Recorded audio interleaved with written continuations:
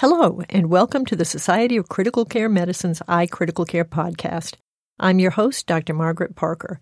Today, I will be speaking with David B. Kantor, MD, PhD, about the article Ultrasound Guidance and Other Determinants of Successful Peripheral Artery Catheterization in Critically Ill Children, published in the December 2016 issue of Pediatric Critical Care Medicine. Dr. Kantor is an assistant in critical care in the Department of Anesthesiology, Perioperative, and Pain Medicine in the Division of Critical Care Medicine at Boston Children's Hospital and the Department of Anesthesia at Harvard Medical School in Boston, Massachusetts. Welcome, David. Thanks for talking with us today. Thank you so much, Margaret. I really appreciate this opportunity. Before we begin, do you have any disclosures to share? No, I don't. Okay. So give us some background on what is known about the use of ultrasound for vascular access procedures. Sure. So, this is an emerging sort of field over the past, many years. And, I think basically we're at the point now where there's, enough evidence to say that the use of ultrasound for placement of central venous catheters is the standard of care in both adult and pediatric critical care medicine and, sort of other fields that utilize invasive central lines. For the specific question in this paper, which is peripheral artery catheterization, the data in pediatrics at least was a little bit less clear. So I think there are several studies out looking at adults, and all of them uniformly concluded that the use of ultrasound, whether it was in experienced hands or in trainees' hands, was sort of a superior method for placing peripheral artery catheterizations. In pediatrics, though, it was a little bit conflicted in the sense that there was a few studies that pointed towards ultrasound being beneficial over sort of standard landmark or palpation-based methods. But there was the largest study actually showed that there was no benefit to the use of ultrasound, either in terms of time to successful procedure or the number of attempts that was sort of needed to ultimately sort of, get the line. So, I think overall the sort of data pointed in the direction of that ultrasound was probably beneficial for peripheral artery procedures, but again, a little bit of conflict there. And then the other sort of piece of it is that what really hasn't been done either in adult populations or pediatric populations is to ask the question, are there subsets of patients in which the use of ultrasound is particularly beneficial? So you could sort of imagine a scenario where, maybe in an otherwise healthy child who is going for an elective procedure for one reason or another needed a peripheral artery catheter, place that, perhaps in the hands of an experienced anesthetist that, ultrasound would not be particularly beneficial over use of the palpation method. Similarly, you could imagine a scenario where, critically ill child who is hypotensive, in the ICU, whose pulse is particularly difficult to palpate. You can imagine in that scenario that perhaps the use of ultrasound, might be beneficial for getting that line in a critical situation where invasive blood pressure monitoring is sort of essential to the ongoing management of the patient. So those are the sorts of questions that we were interested in investigating in this particular paper. So how did you go about trying to answer that question? So basically, we actually, this started as a bit of a quality improvement project, to be totally honest with you. We were, several years ago, we were sort of evaluating the use of ultrasound and kind of what role did it play in our particular ICU. And so basically, we simply started observing fellows around the time that we implemented a very rudimentary sort of didactic course in the use of ultrasound for venous access mainly, but also for arterial access. And, I do want to sort of emphasize that it essentially was a very rudimentary course. And, more or less the fellows, I think, what the course did more than anything was sort of introduce the possibility that ultrasound could also be used for arterial access in addition to the more standard use in central venous placement. And anyway, sort of after we sort of implemented that intervention, I guess you could call it, we just basically started observing fellows when they placed peripheral artery catheters and measuring some standard outcome measures, time to successful blood return, number of attempts, complications, failed procedures, first attempt success rate, recording those outcome measures in a, sort of prospective way.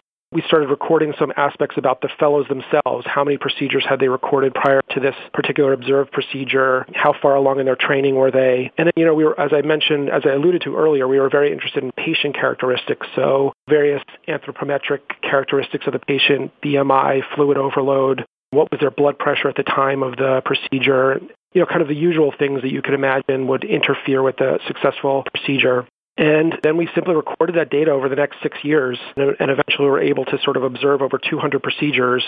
It's important to emphasize that this was not a randomized procedure. We didn't randomize fellows to do one procedure or the other.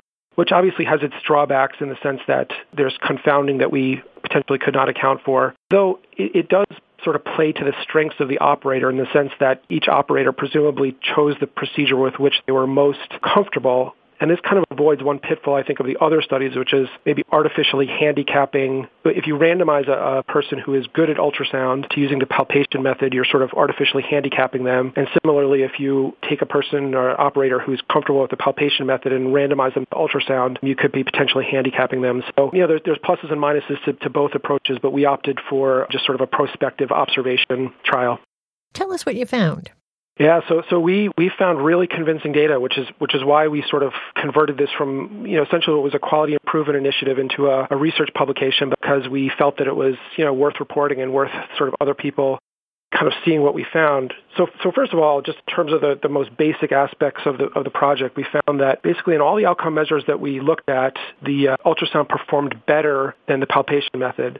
And, one thing that I didn't emphasize in discussing the project design was that this is really focused on our fellows who are relatively inexperienced with sort of use of ultrasound and also with vascular access procedures. I mean, these are trainees who are essentially learning how to do these procedures, which contrasts with previous studies, which are more focused on attending level providers or sort of anesthetists, trainee anesthetists with sort of substantial sort of experience in sort of anesthesia and line placement. Sort of having said that, though, we found that in terms of time to placement, number of attempts, first attempt success rate, that ultrasound was superior to the palpation method for all of those outcome measures. We also found that ultrasound was superior to the palpation method in terms of reduced number of complications, and by that I specifically mean hematomas, which was the only complication where we had sufficient numbers to actually do an analysis. And also, ultrasound was superior in terms of avoiding failed procedures. So in other words, the palpation method was more likely to be associated with failed procedures than was the ultrasound method. Were these radial artery catheterizations? Yeah, so they were all radial artery catheterization. So we do have a sort of a small handful of times where we were able to record peripheral artery catheters placed in other locations, but the ends weren't high enough to sort of conduct an analysis on those sites. Has there been an increase in the use of ultrasound over time at your institution? Yeah, very much so. And, again, I think that this is, we did, as I said, we did institute a quote-unquote intervention in the sense that we, had this rudimentary training for our fellows. But again, I think it was more the idea of sort of introducing them to the possibility that ultrasound could be used for arterial catheterization in the same way that it's used for for venous access. And so I think once that idea took hold, it sort of very organically grew amongst the group of fellows. And so now we estimate that roughly half of the arterial access procedures that are done in our unit are done with ultrasound guidance. And this is compared to, essentially zero, somewhere in the neighborhood of 6 to 7 years ago. So are we training a generation of fellows who are not so good at the traditional palpation technique? Yeah, I think this is a really good question, and to be totally straightforward, I honestly don't really know the answer. We tried to sort of address that question in the paper by sort of doing some comparisons with. So amongst our observations, amongst our fellows that we observed, we seem to have a group of fellows who only use the palpation method, and we also seem to have a group of fellows who could sort of use either the ultrasound method or the palpation method. And so to begin to address your question, we basically compared those fellows who could do both procedures, either palpation or ultrasound. So we looked at the subset of procedures that they did using palpation, and then we compared that to fellows who we only had a record of them ever using palpation. Presumably that was by far the method that they felt most comfortable with. And what we found is basically no difference in terms of their ability to, in terms of sort of the outcome measures of either time to success or number of attempts to success. And again, that's definitely not a definitive statement on the subject, but what I think the way that we sort of interpreted it is that there's a sort of core set of skills that's involved in placing an arterial line, being facile with the manipulation of needles, being able to set yourself up comfortably and have a sense of when to advance the needle or when you've got blood return, sort of these basic set of skills that are common to both procedures. And kind of the way that we interpret it is that if you acquire sort of expertise or some facility with the use of ultrasound, that there's a set of skills that is then transferable to the landmark method. again, I do want to emphasize that I'm not stating that this is the definitive evidence on the matter. And in fact, there are some other publications that would suggest that training in ultrasound method is not transferable to other vascular access procedures. And I'm referring actually to a study that specifically looked at central venous lines. So I do think that it's a question for discussion. Is there a question for discussion and honestly further investigation? Is there a risk that we are, as you said, training fellows who will be incapable of placing arterial lines by the palpation method? I think that needs to be weighed against the findings in this study and other studies that show that ultrasound is simply superior. And so reduced number of complications, quicker time to getting the procedure, which, we could all imagine could translate into benefits in terms of patient care. I mean, we've all taken care of the patient who's hypotensive, very ill, who were struggling to get an A-line, to draw labs, to sort of have some sense of ongoing blood pressure management. And if ultrasound could theoretically or potentially play a role in that's a potential win or a potential benefit rather for the provider and also obviously for the patient as well. You made reference to looking at some of the patient characteristics for which ultrasound is superior. Can you talk about that a little bit? Yeah. So this was, for me anyway, this was probably the most interesting aspect of the study because it was definitely, this I feel was kind of the most novel contribution to this, was really sort of dissecting what are the patient characteristics that lend themselves most to the use of ultrasound. And I guess I would just start out by saying that, the normal patients, the normal sort of older patients, and by that I mean patients who have normal blood pressures, patients who are older than 10 years old, patients who are neither have, extremes of BMI, who are essentially, close to the mean for BMI, patients who are not fluid overloaded. For those patients, we really did not find a huge difference between the use of ultrasound and the use of the palpation method. That's probably not, that's probably not all that surprising. But where ultrasound really made a difference was particularly for patients who were hypotensive, so patients that had Z-scores of less than 1 from normal systolic blood pressure, patients who are fluid overloaded, patients who had fluid overload percents of greater than 5%, substantially benefited. I use that word sort of not. I guess what I'd like to say is that patients who are greater than 5% fluid overloaded had placement of arterial lines that was much quicker or significantly quicker when ultrasound was used compared to the landmark-based method. And similarly, patients who are at the extremes of BMI. So these were patients who are either very low BMI or very high BMIs also had arterial lines that were placed more easily with ultrasound than with the palpation method.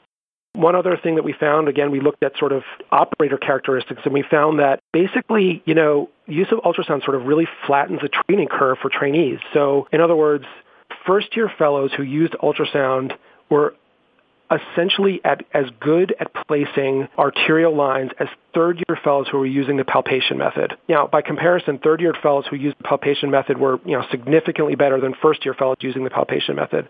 So, the use of ultrasound really sort of flattens that learning curve. And again, in a critical scenario where you're dependent on, getting an arterial line for managing patients, placing that ultrasound probe in a first-year fellow's hand, essentially you now have at your, treating this patient, a very capable provider who's going to, get that line with greater ease and facility. So do you train all of your fellows now in ultrasound, and do you consider that sort of the standard of care for peripheral artery catheterization? I don't think we're quite at that point yet. I mean, we're basically, we're sort of at the point where we still do introduce our fellows to the idea that peripheral artery, that use of ultrasound for peripheral artery catheterization is beneficial in terms of, basically making their job easier to do is kind of how we present it. But, we certainly don't mandate or expect that all arterial lines will be placed by ultrasound. I mean, I think at this point, the way that we are thinking about it is more that, this technology will help you do your job and potentially help with managing sick patients. But, again, to sort of be frank, where we're at as a division is that we're sort of asking the same questions. If we train our fellows exclusively in the use of ultrasound, are we sacrificing palpation-based skills and landmark-based skills? And to be honest, we don't really have an answer to that question. And so at this point, we're not, maybe speaking for my division, I don't think we're really at the point where we say that peripheral artery lines should or ought to be placed with ultrasound. And one wonders down the road, ultrasound is becoming so ubiquitous. Does it matter if they don't learn the palpation technique?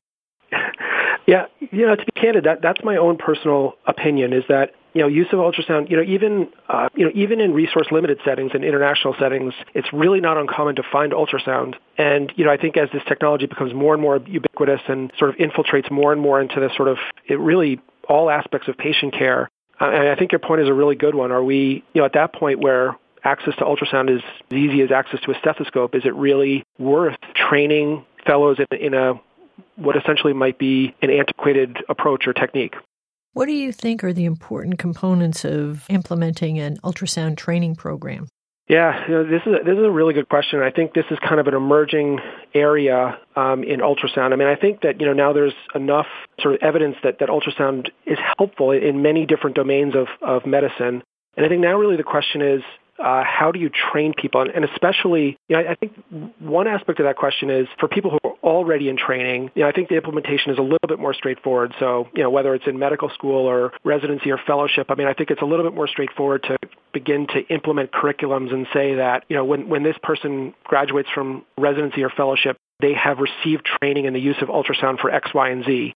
It's a little bit different for the group of people who have already finished their training and are, out in practice. How do you train that sort of large group of individuals? And, just to sort of recognize a problem, an emerging problem, is that there really is a growing rift between, sort of younger generation of providers who feel much more comfortable with the use of ultrasound and older providers who simply don't have the skills to, utilize this technology. And so one approach that we're thinking about pursuing here in Boston, and I know that many other sort of pediatric critical care groups are advocating and pursuing, including the Society of Critical Care Medicine, is coming up with a framework for getting people trained. In other words, what are the requirements for didactic learning? What are the requirements for hands-on scanning? What are the requirements for competency assessment? How does a hospital credential providers?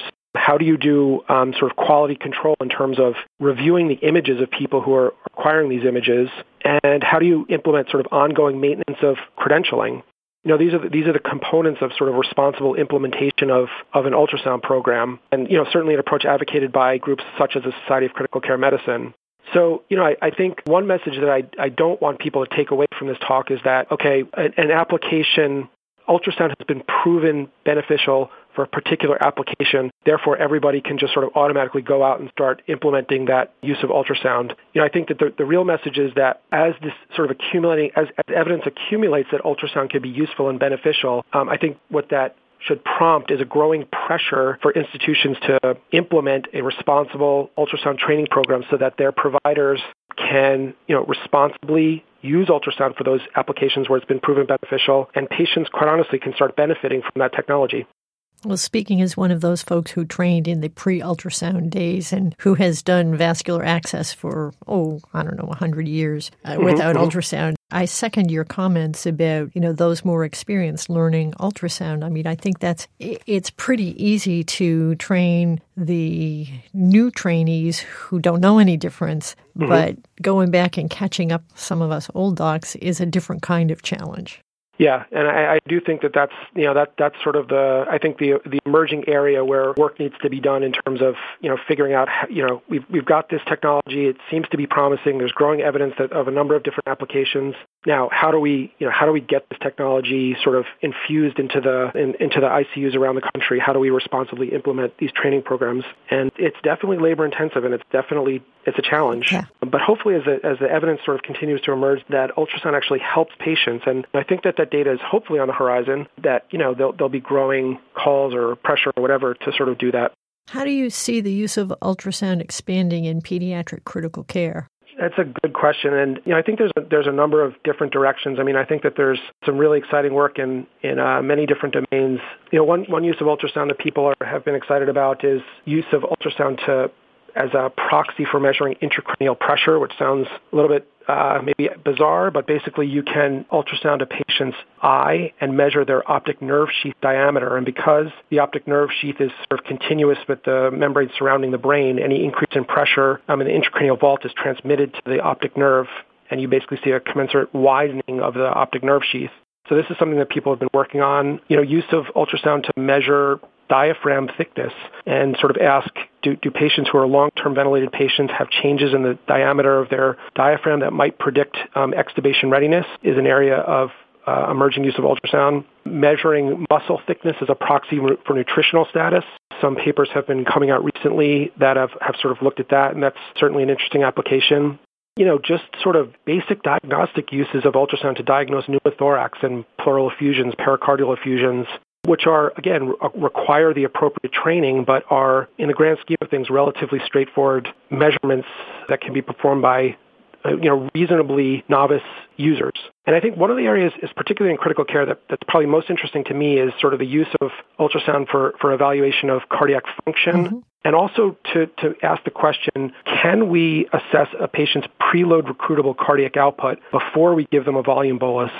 As you're aware, there's sort of growing sort of thought that over-resuscitating patients with volume is, problematic. Yes. And certainly, you've done work in this area. How do you find those patients who have low cardiac output in sepsis and ask, when I give this patient a volume bolus, am I going to help them or hurt them? And, ultrasound, because I think one of the very exciting and interesting applications for ultrasound is to ask, is to predict very accurately which patients are going to have an improvement in their blood pressure when we give them a volume bolus compared to which patients are going to do worse with a volume bolus, and what they really need is titrating pressors. And, have been a few papers recently who have begun to sort of get at that issue, and I think the evidence is, very interesting and very promising that ultrasound may really play a key role in sort of the early resuscitations of patients with undifferentiated hypotension, this sort of shock patients who come in very ill.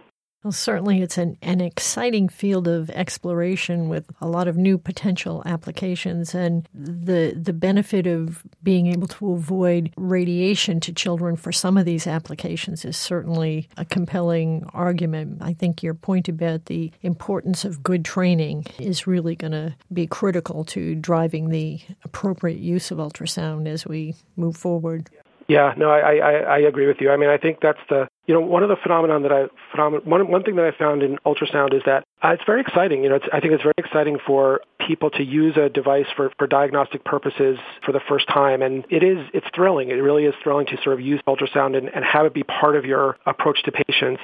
But I think, again, one of the messages is that, it is a technology that requires a lot of training. And, just because you're able to see a pleural effusion on one patient very clearly and very obviously doesn't mean that on the next patient things might be really unclear and you're not sure what you're looking at. Similarly, you might look at one patient and see low cardiac output that's just so obvious, and exactly how to treat this patient from that point going forward. But another patient, it may not be so clear. Mm-hmm. And, what you really need is that the sort of experience and the training and the hours devoted to looking at images before we can say that, people can responsibly use this technology. And more to the point, it's not just a question of responsible implementation. It really is, how do we get the most out of this technology? And really the way to do that is to make sure that the people who are using it, know what they're doing, essentially. Absolutely. Do you have any final comments you'd like to make? Yeah, no, I mean, I really do appreciate this opportunity. It's been great.